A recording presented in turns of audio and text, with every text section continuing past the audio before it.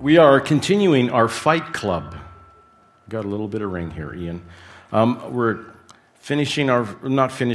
continuing on.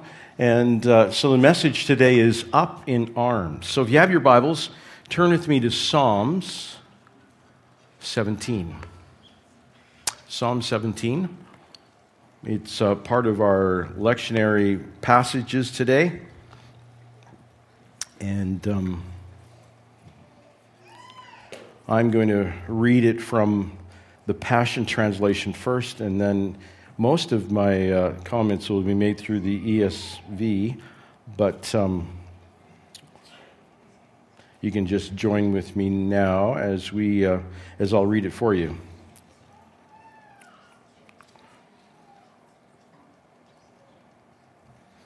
And always my Passion Translation's at the bottom. There we go. Okay, Psalm 17. Listen to me, Lord. Hear the passionate prayer of this honest man. It's my piercing cry for justice. My cause is just and my need is real. I've done what's right and my lips speak truth. Lord, I've always lived my life before your faith, so examine and exonerate me. Vindicate me and show the world I'm innocent. For in a visitation of the night, you inspected my heart and refined my soul in fire, until nothing vile was found in me.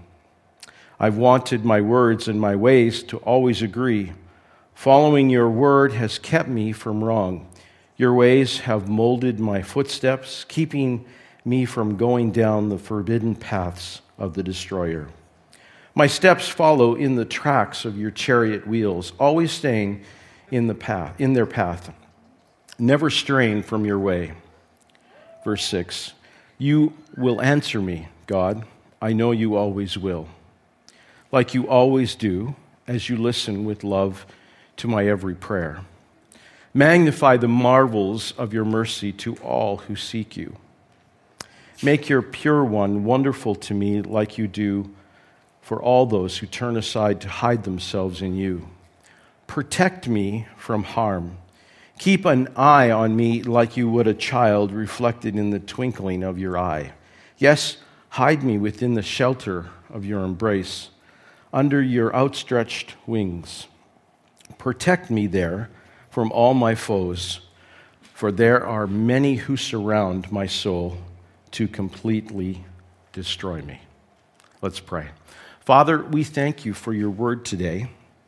And Lord, we just ask that you would speak to our hearts, that, Lord, we will not try to hide or cover anything in front of you, but, Lord, we desire for your Holy Spirit to minister to us by your word, through your Spirit, and that, Lord, it would be as a sword, so to speak, revealing the soul asunder. Your word says that it's sharper than any two-edged sword, and it cuts to the very essence of our lives. And Lord, we desire for that to happen, that it would be a voice, it would be a cry of our hearts, and that, Lord, it would truly penetrate and allow us to leave here different than the way we came. Lord, we just ask that you would be blessed and honored by all that is said. In your name we pray. Amen. My life, at times, has had difficult people in it. None of you have ever had that, have you? You've never had difficult people. Now, this would be a good segue. I could just jump off and tell you how bad my life is. But I'm not going to do that. It could be a very funny segue. I could blame it all on my wife. That was a joke in my head. Okay? But it's not. I think that there are times in every one of our lives where we hit a wall and we deal with things that are unfair.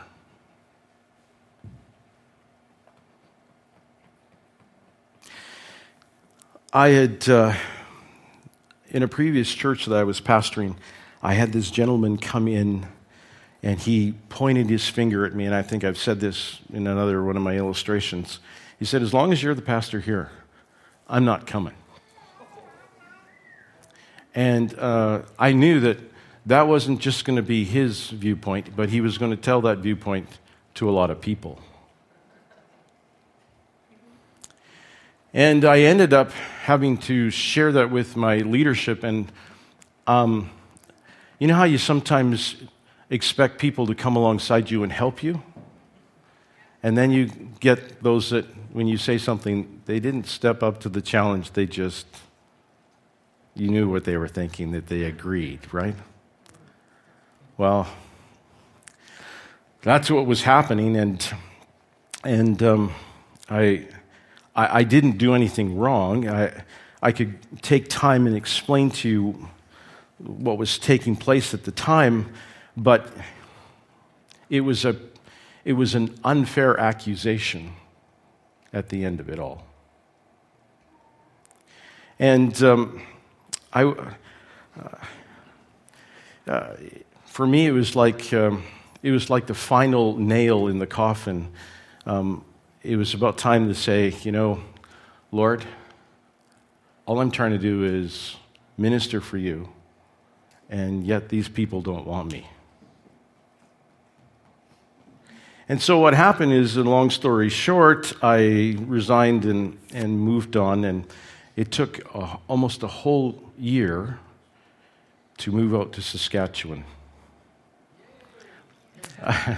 Well, that was a long year because I didn't have any place to go. I expected my transition to be short, and it ended up to be a full year, and I didn't have a job. I tried to get other jobs because nothing was coming, so I was trying very hard to put myself, well, God, if you don't want me to minister, then I'll just find a regular job. And every place that I put my resume in or just about to, it would shut.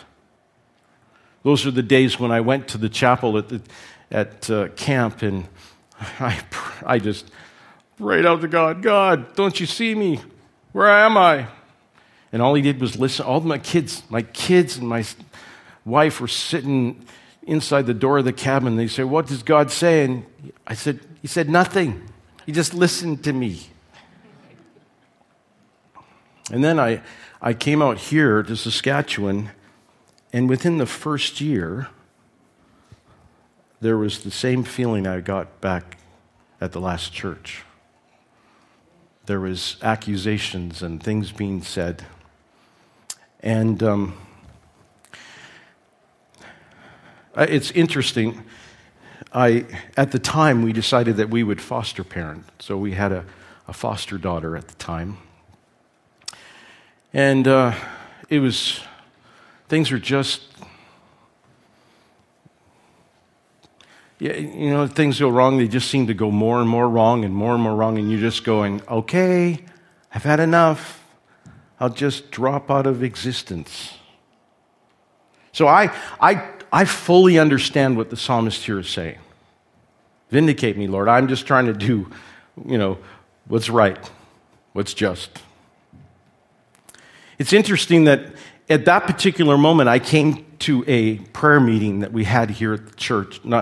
Not here, but we were the happy wandering crowd at the time, and we were using the St. John's Lutheran Church, and we were supposed to have a Wednesday evening prayer meeting. And you know how sometimes things look even worse when you're walking through them? I went to a prayer meeting that day, and nobody showed up. All hell was breaking loose, and the pastor goes to prayer meeting, and no one showed. Is that an ego booster? Yeah. And I got worshiping the Lord and playing on the piano, and then I just lifted my voice out to him, and I just said, God, I need a word, because this life right now just sucks. I can't do this any longer. I'm ready to go. And it's interesting that in that quiet time, in that place of sorrow, in that place of pain, God chooses to show up. And I will always remember the word he gave me that evening. He told me that he was going to plant me. He told me that I was going to be fruitful. He told me that I was going to survive. Now, you have to understand that at this particular moment, in all of my being a pastor, I had been in a traditional church setting. I had been on a staff. I had been in a big church. I had come to Saskatchewan to be in a church plant, and I had already told the powers that be that I don't know anything about church planting. Okay, so I was already feeling like I was behind the 8 ball, and when things start going awry and people are upset with you, then your focus and your attention is on everybody's saying, your inadequacies, all that stuff. And so when you're walking through that valley in that situation, we wish things could be different. It truly is an uphill battle like last week, and you almost go, okay, God, I give up. But it's interesting to note that in the midst of the most difficult circumstance that you and I could ever face, God is always faithful to come through. Why am I saying that? Because in the midst of that dark time in my life, I have a word from the Lord that no one can take away.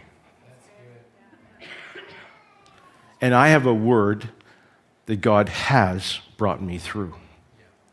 And I can always turn to that word and say, you know what? You didn't fail me there. You are not going to fail me now. But in the midst of that terrible storm, it is easy to say, oh no, look out, I'm about to die.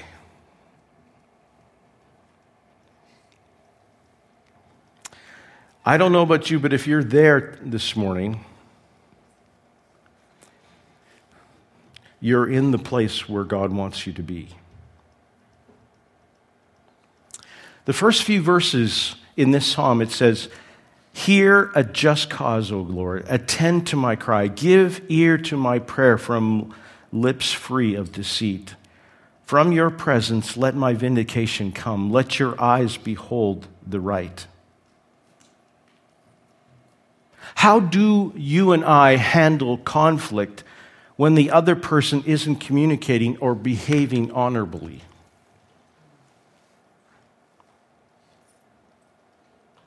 I'm going to give you a little hint into my own situation. Is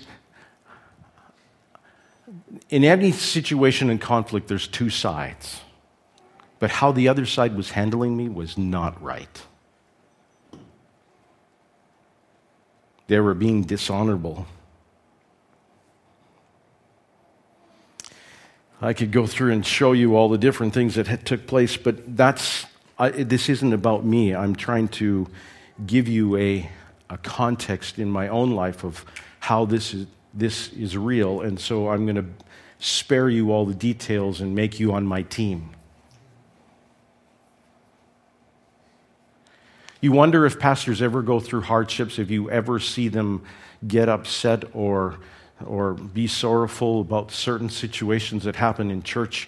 We do. We just can't always be vulnerable and upfront with it because we don't want to manipulate you. There's something called free will, and a good leader never tries to bring manipulation into the context of the situation in order to gather people to a side. So, as a leader, I don't want people to gather to my side because because of manipulation. I want them to gather to God's side. And at this point, I'm feeling that's my side. But all of the times, it's never that way when you look at a conflict. You know what? I read in a book that 63% of conflict that you and I ever go through have no right and no wrong.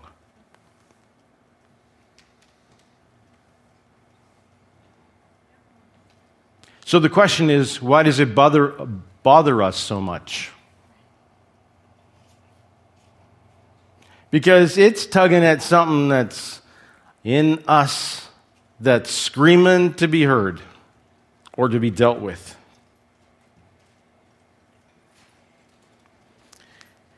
Because there are things that are happening in us that God wants to deal with and minister to and bring healing for.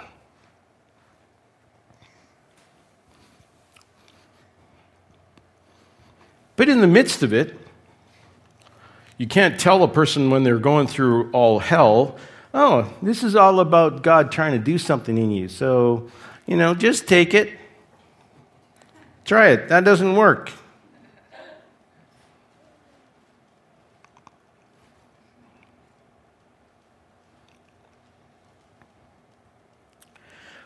It's all well and good to work through conflicts in a lab where people treat you as good as you're treating them.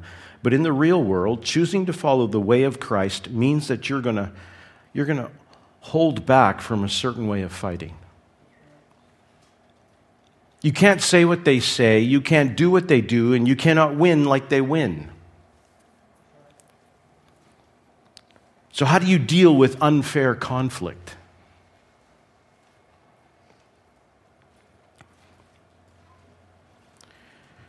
The psalmist says, "You have tried my heart, and you have visited me by night. You have tested me, and you have found nothing. I have purposed that my mouth will not transgress."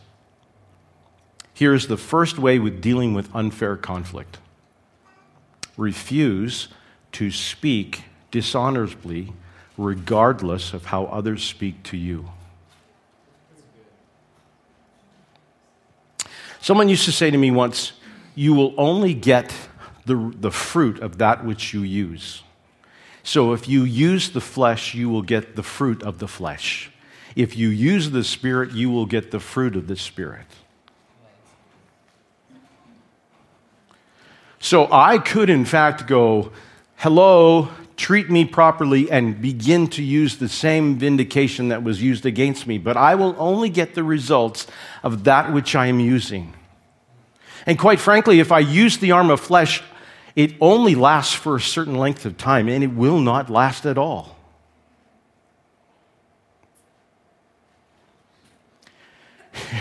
It may feel good at the moment. But even being right doesn't make you right or get the right.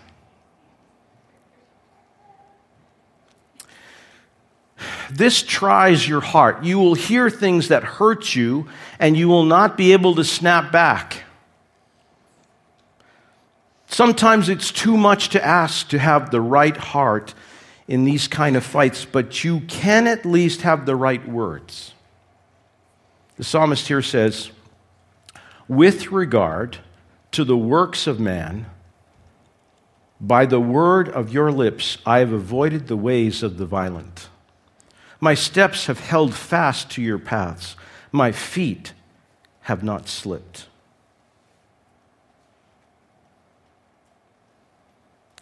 I want you to know that it's a temptation to fight like others fight.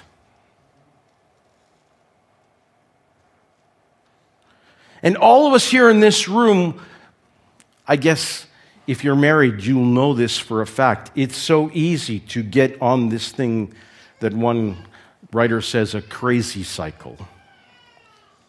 That once you feel something happen to you, you rise up and begin to put the other person in his or her place. And then it just continues and continues on, and you wonder how you even got to this place, because what you're fighting about is no longer the place where you started. It's because we have touched on each other's buttons and we've done things and we've used the arm of flesh and we haven't allowed the Spirit to bring about a dissolving and a ministering of one another's needs. Here's the second thing on how to deal with conflict is the way of the violent is a way where words and actions are used to cause others harm. You can avoid the way of the violent when you hear the word of the Lord. You see, in my heart, there was such a desire for justice that I just could pray the same thing that the psalmist was praying. Lord, vindicate and bring justice to my life. But God never said, yeah, I'm going to come down and rain down terror on those that hurt you. He didn't say that. Instead, he said, I'm going to plant you. I'm going to build you up. What you do will prosper. He wasn't even talking about the fight. Interesting. And so once I receive that into my spirit, I'm allowed to look at this situation far more in a different capacity than I did before. Because I'm looking at it from a capacity of strength in my own life. God has said something to me. He has brought healing to me. Therefore, I can look at what situation I'm in and know, therefore, that He is going to bring me through. Did He say He was going to solve the fight? Did He say He was going to do that? No. He said, I'm going to survive. But many of us, when we're in the midst of a conflict and these kind of battles, that's not the word we want to hear. It's a winner-take-all battle. When you're in there, you're kind of going, but the reason why it can set you free is because God's looking at the whole picture and He's dealing with your life.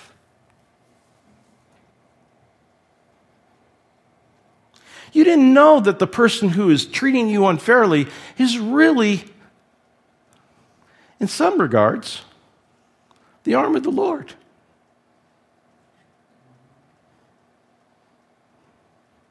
To bring you to a place where you can receive something He's got to give you.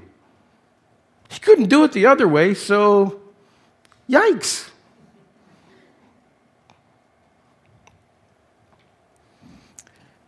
It's not a bad place to be.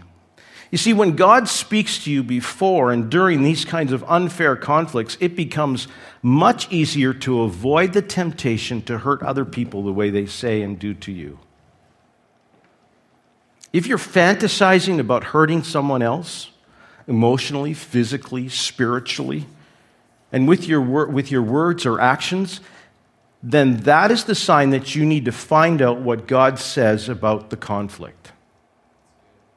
It's time to find out the word of the Lord. If you are dealing with your own mind saying what I want to do to those people, it's time to go to God and say, God, what is your word for this situation? Good word. Thank you, Pastor. I know. Good amen. Amen, amen, amen. The psalmist says here, I call upon you, for you will answer me, O God. Incline your ear to me. Hear your words. Wondrously show your steadfast love, O Savior of those who seek refuge from their adversaries at your right hand. When you take refuge in God, you trust that He will be your vindication. He will protect your reputation. He will make things right in the end. He will be honored that you didn't use that comeback. And I want to tell you that in my situation, all of those things are correct. It's not how I would have done it, but all of those things were correct. God did come. Did I have to still face the hardship? Yes, sirree. Did some of those situations I didn't want to have happen? They happened. But in the end, there was a protection for my reputation. He made things right in the end, and he honored that which I didn't use as a comeback. The psalmist here says, "Keep me as the apple of your eye. Hide me in the shadow of your wings. From the wicked who do me violence, my deadly enemies who surround me."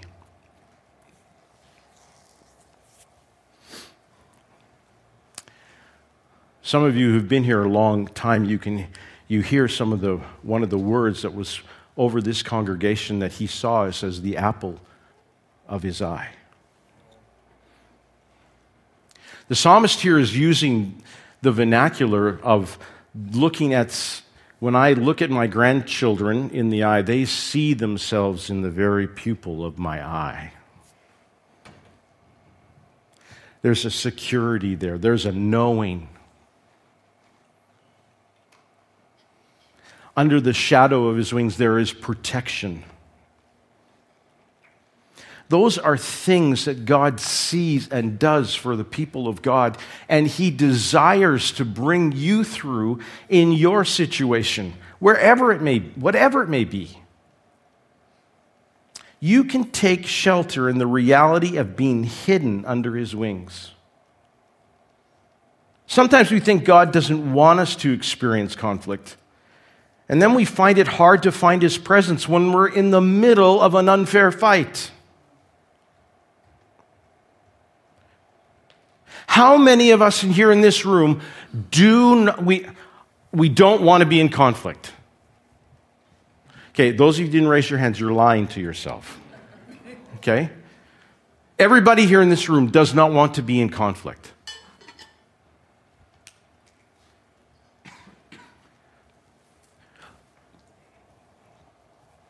But the conflict is the place where we can find his presence.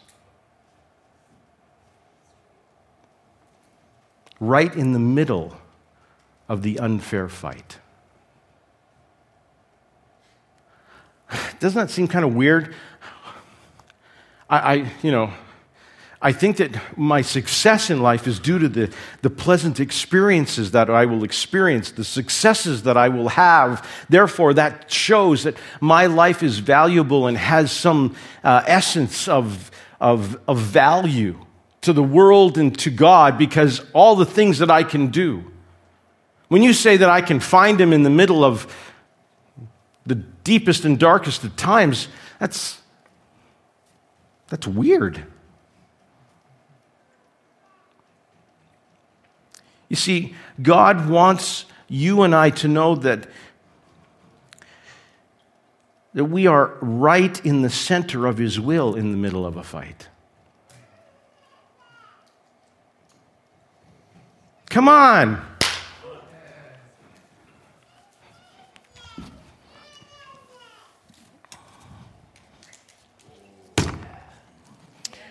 Every good movie. Last time I talked about the Lord of the Rings, I had people leave the church.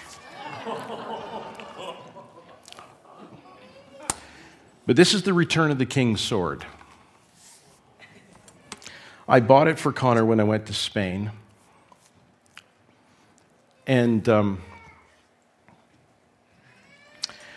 sure that, I don't want to poke myself with it, it's not sharp, but this movie would not be very successful if it didn't have any conflict in it. None of you would spend money to go see it or buy memorabilia because the king rode in and said, "Okay, people, let's live right together." No, there had to be adversarial conflict in order for us to realize how valuable the king, the return of the king would be. Come on, what's so different about our own lives? How valuable would God be if your life was all success all the time and you lived by all the things that you wanted to do?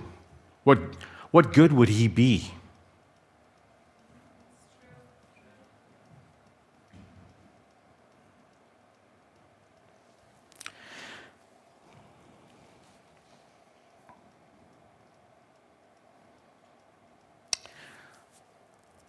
I want you to hear me, and I want you to hear me really carefully.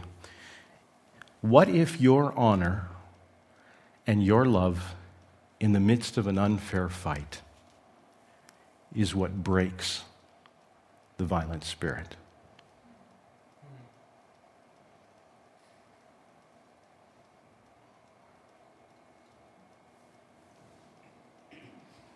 What if your commitment to care for the other person when they're trying to hurt you is what opens their heart up to be loved? And what if God put you in their way so that they could be overcome by good?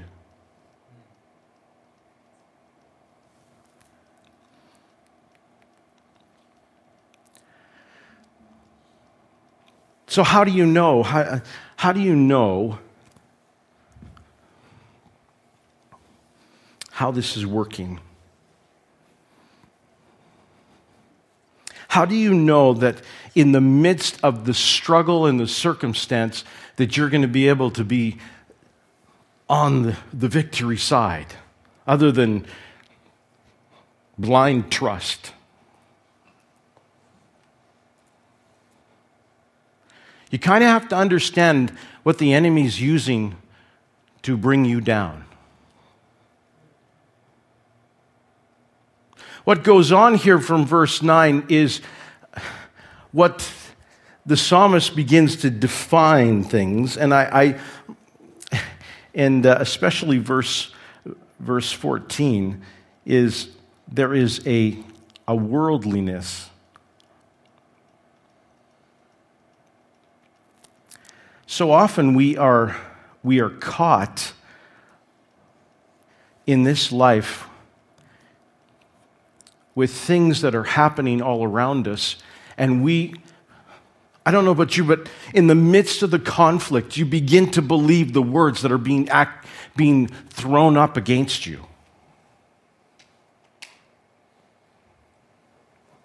In the midst of the struggle from both churches, I began to believe what people were saying about me. Well, if they believe it, God must believe it. And if that's the truth, then what am I doing?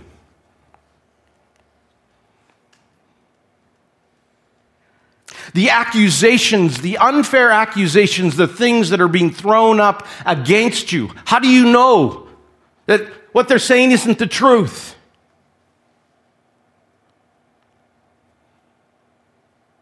You ever thought about it? Well, I have.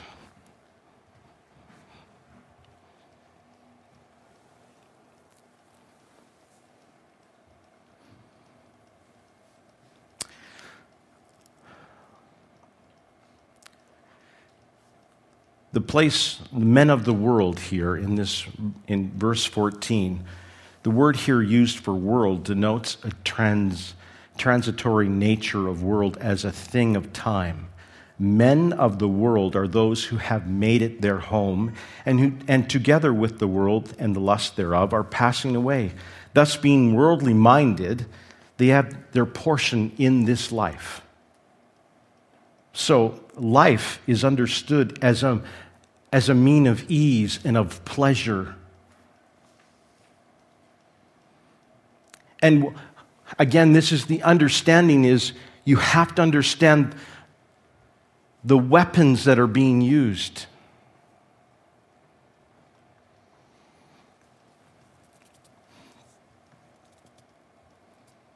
They live to the visible. The world, their plan and pleasure, hope and fear, loss or gain has to do with the senses of worldly life. It's all about here and now. They live to the present. Their disposition is for the highest good and the highest happiness in a pure natural life. Worldliness consists in three things: an attachment to the outward, an attachment to the transitory, and an attachment to the unreal.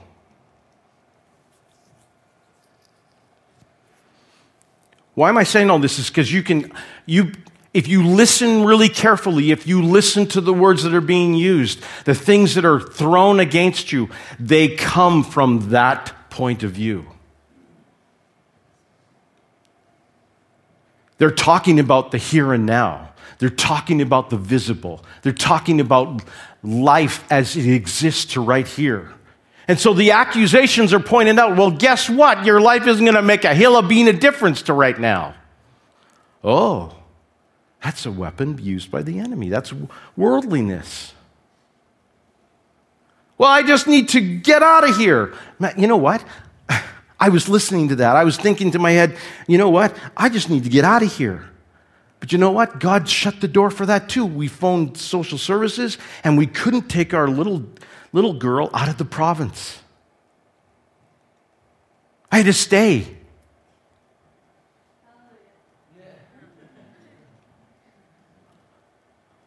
I wanted to go home to Alberta. Heaven forbid. Now, if you're from Alberta, forgive me.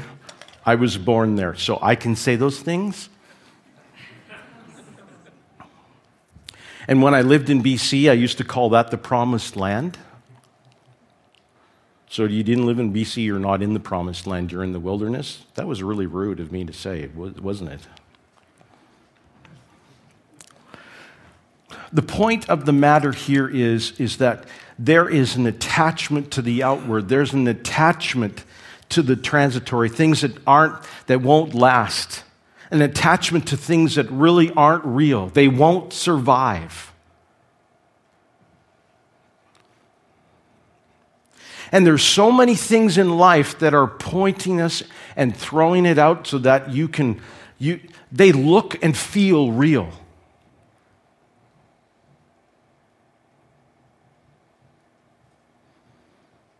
Okay, you don't believe me? I'm going to give you an example. He's not here, so I'll have to ask for forgiveness later. Okay? Brad Redekop decided to run for the Conservative Party in Saskatoon. It took him a whole year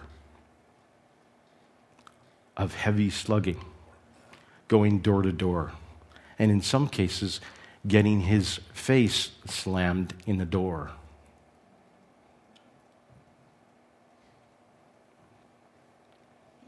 As the election was called, he continued on and got more fervor. But all he had was, I know I'm supposed to do this, so I'm going to do this.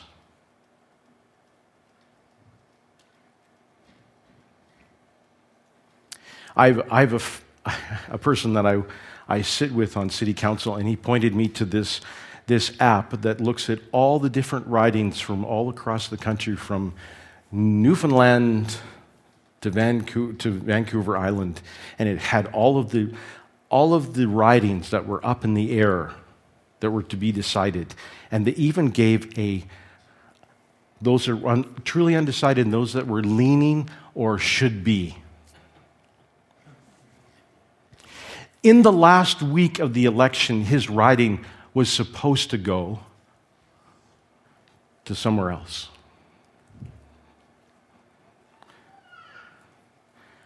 If you know Brad, all he was doing was being faithful to what he was called to do. But in the midst of that, and I'm just giving you my evaluation from a third person, there was so many people that could jump on the bandwagon. He's not going to make it. He's not going to do it. And if you looked at the riding itself, The last time the writing was this way, it was supposed to go to a certain party, and it did. For it to go the way it went, needed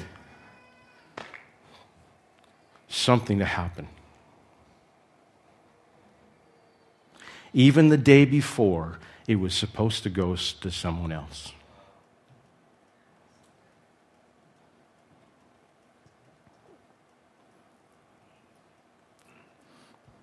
You see, you will always face a difficult struggle trying to do what God asks you to do.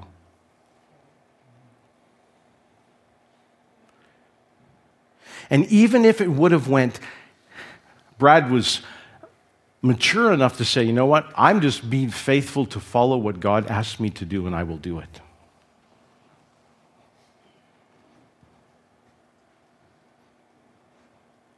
And if you think that his life is even more simple than it is now, it isn't.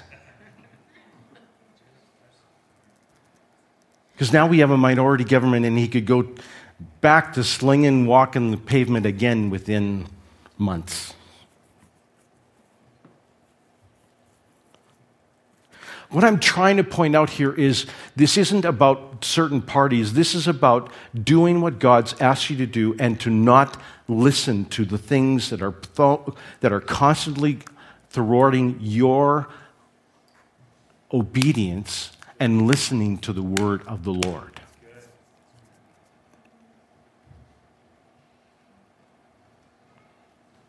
Well, I'm just going to do this because I get this result from it. Or I'm going to do this because I get this enjoyment out of it. Well, guess what? You get the fruit of that temporal excitement or fulfillment. You know what? There is more fulfillment in the things of God when you have to sacrifice everything you have and you're not certain you're going to get it.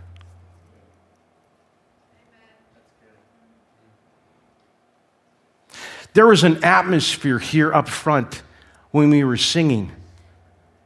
We were literally declaring in the spirit realm that God was still working, even if we don't see him and even if we don't feel him, he is still working. And I don't know about you, but in the front here, there was such an aliveness of the spirit that, Denise just kept going for it because it was the truth.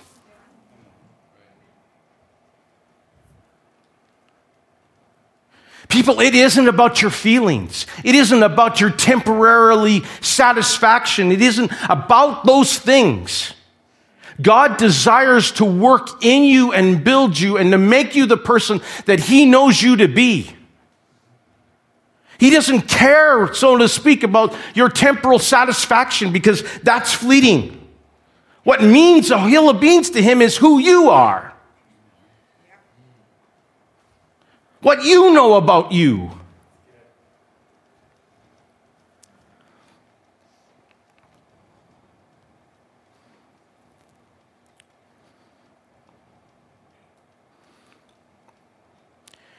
At the end of every message, we get into the ring. So here we go. Is there anyone you're afraid to confront?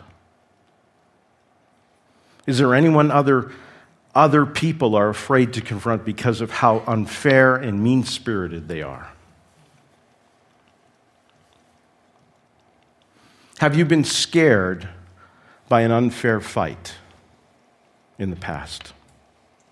Is there anyone you still need to forgive for hurting you?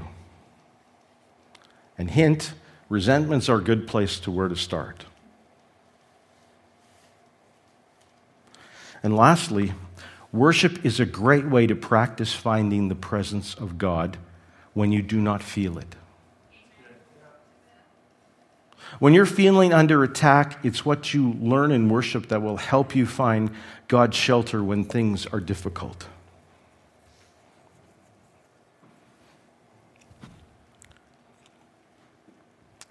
I know that things seem tough right now. And maybe for you, you're struggling financially, or you're struggling personally, or you're struggling relationally, or you're in marital conflict, or you're having troubles at the job. And there are unfair things that are coming against you, or unfair things that you are dealing with. You have to understand that it is the exact place that God has you in order for Him to speak to you. Because He wants to bring you through to the other side. Because He's more concerned about building who you are than solving your problem. You'll know you're having you're doing it the wrong way when all you focus in on is how to get relief for the feelings I have.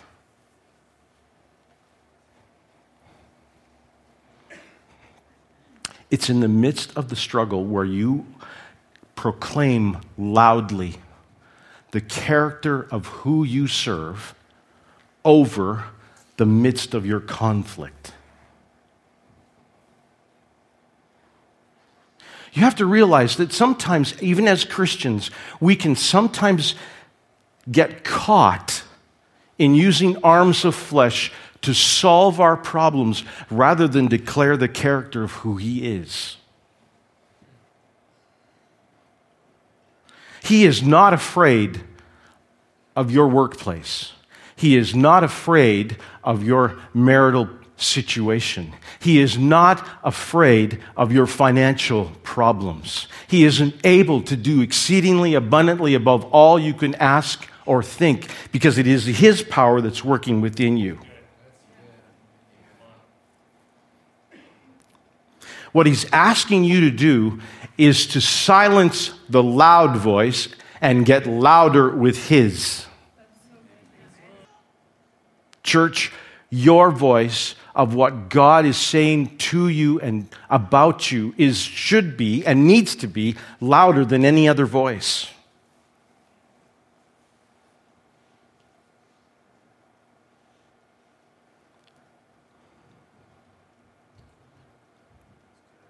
I'm sorry, we're in Mormon, Saskatchewan. And we've had some strong words about this place.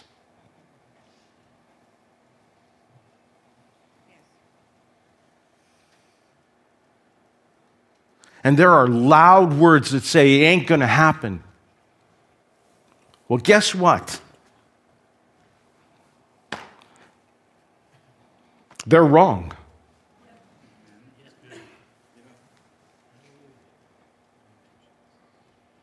This may not be Bethel, this may not be Alberta, this may not be BC. Big deal. I either believe God and what He says or I don't. And when the first word came out, there was lots that stood onto their feet and said, bring it on, it'll cost us sacrifice. Bring it on, we'll do it. And some of those people aren't here today.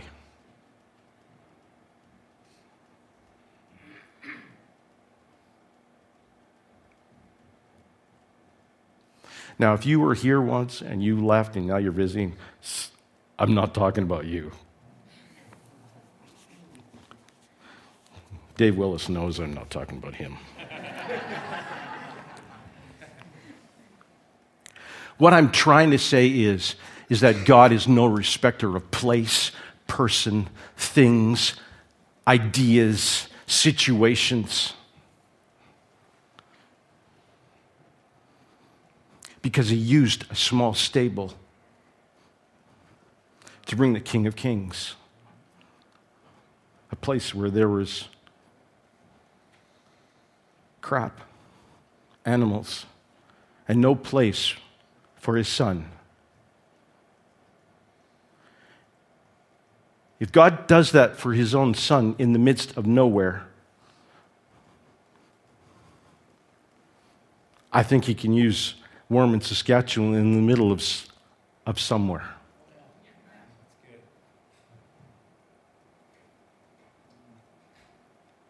Even in the physical realm, this place has experienced tremendous growth. And now, in the midst of financial holdback, we are looking for the next wave. And quite frankly, people, that is the voice of the world saying, go to this, do that, needs to be this. When really we've got it all here. God's already promised what he's going to do. So in the midst of the voices that are loud and screaming in your ears that say no, you have to scream louder and say yes.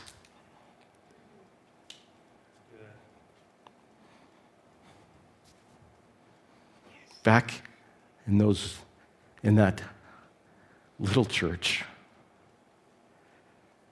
back where no one came to pray, God said yes. So I said yes.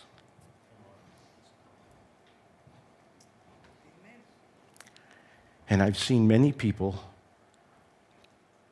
come and go over 20 years. But I will still believe. I will still sacrifice. Because I'm not building for me, for what I need. I'm building for him. I want him. I want the Spirit to move in this land. Because he is still working today. He is still slaying giants. He is still raising the dead. And I want him in this land.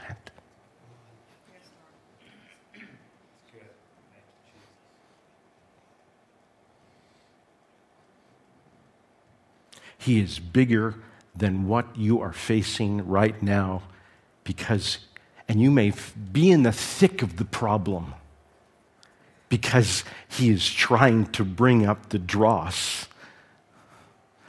in the refiner's fire to have you ready for his great move of God.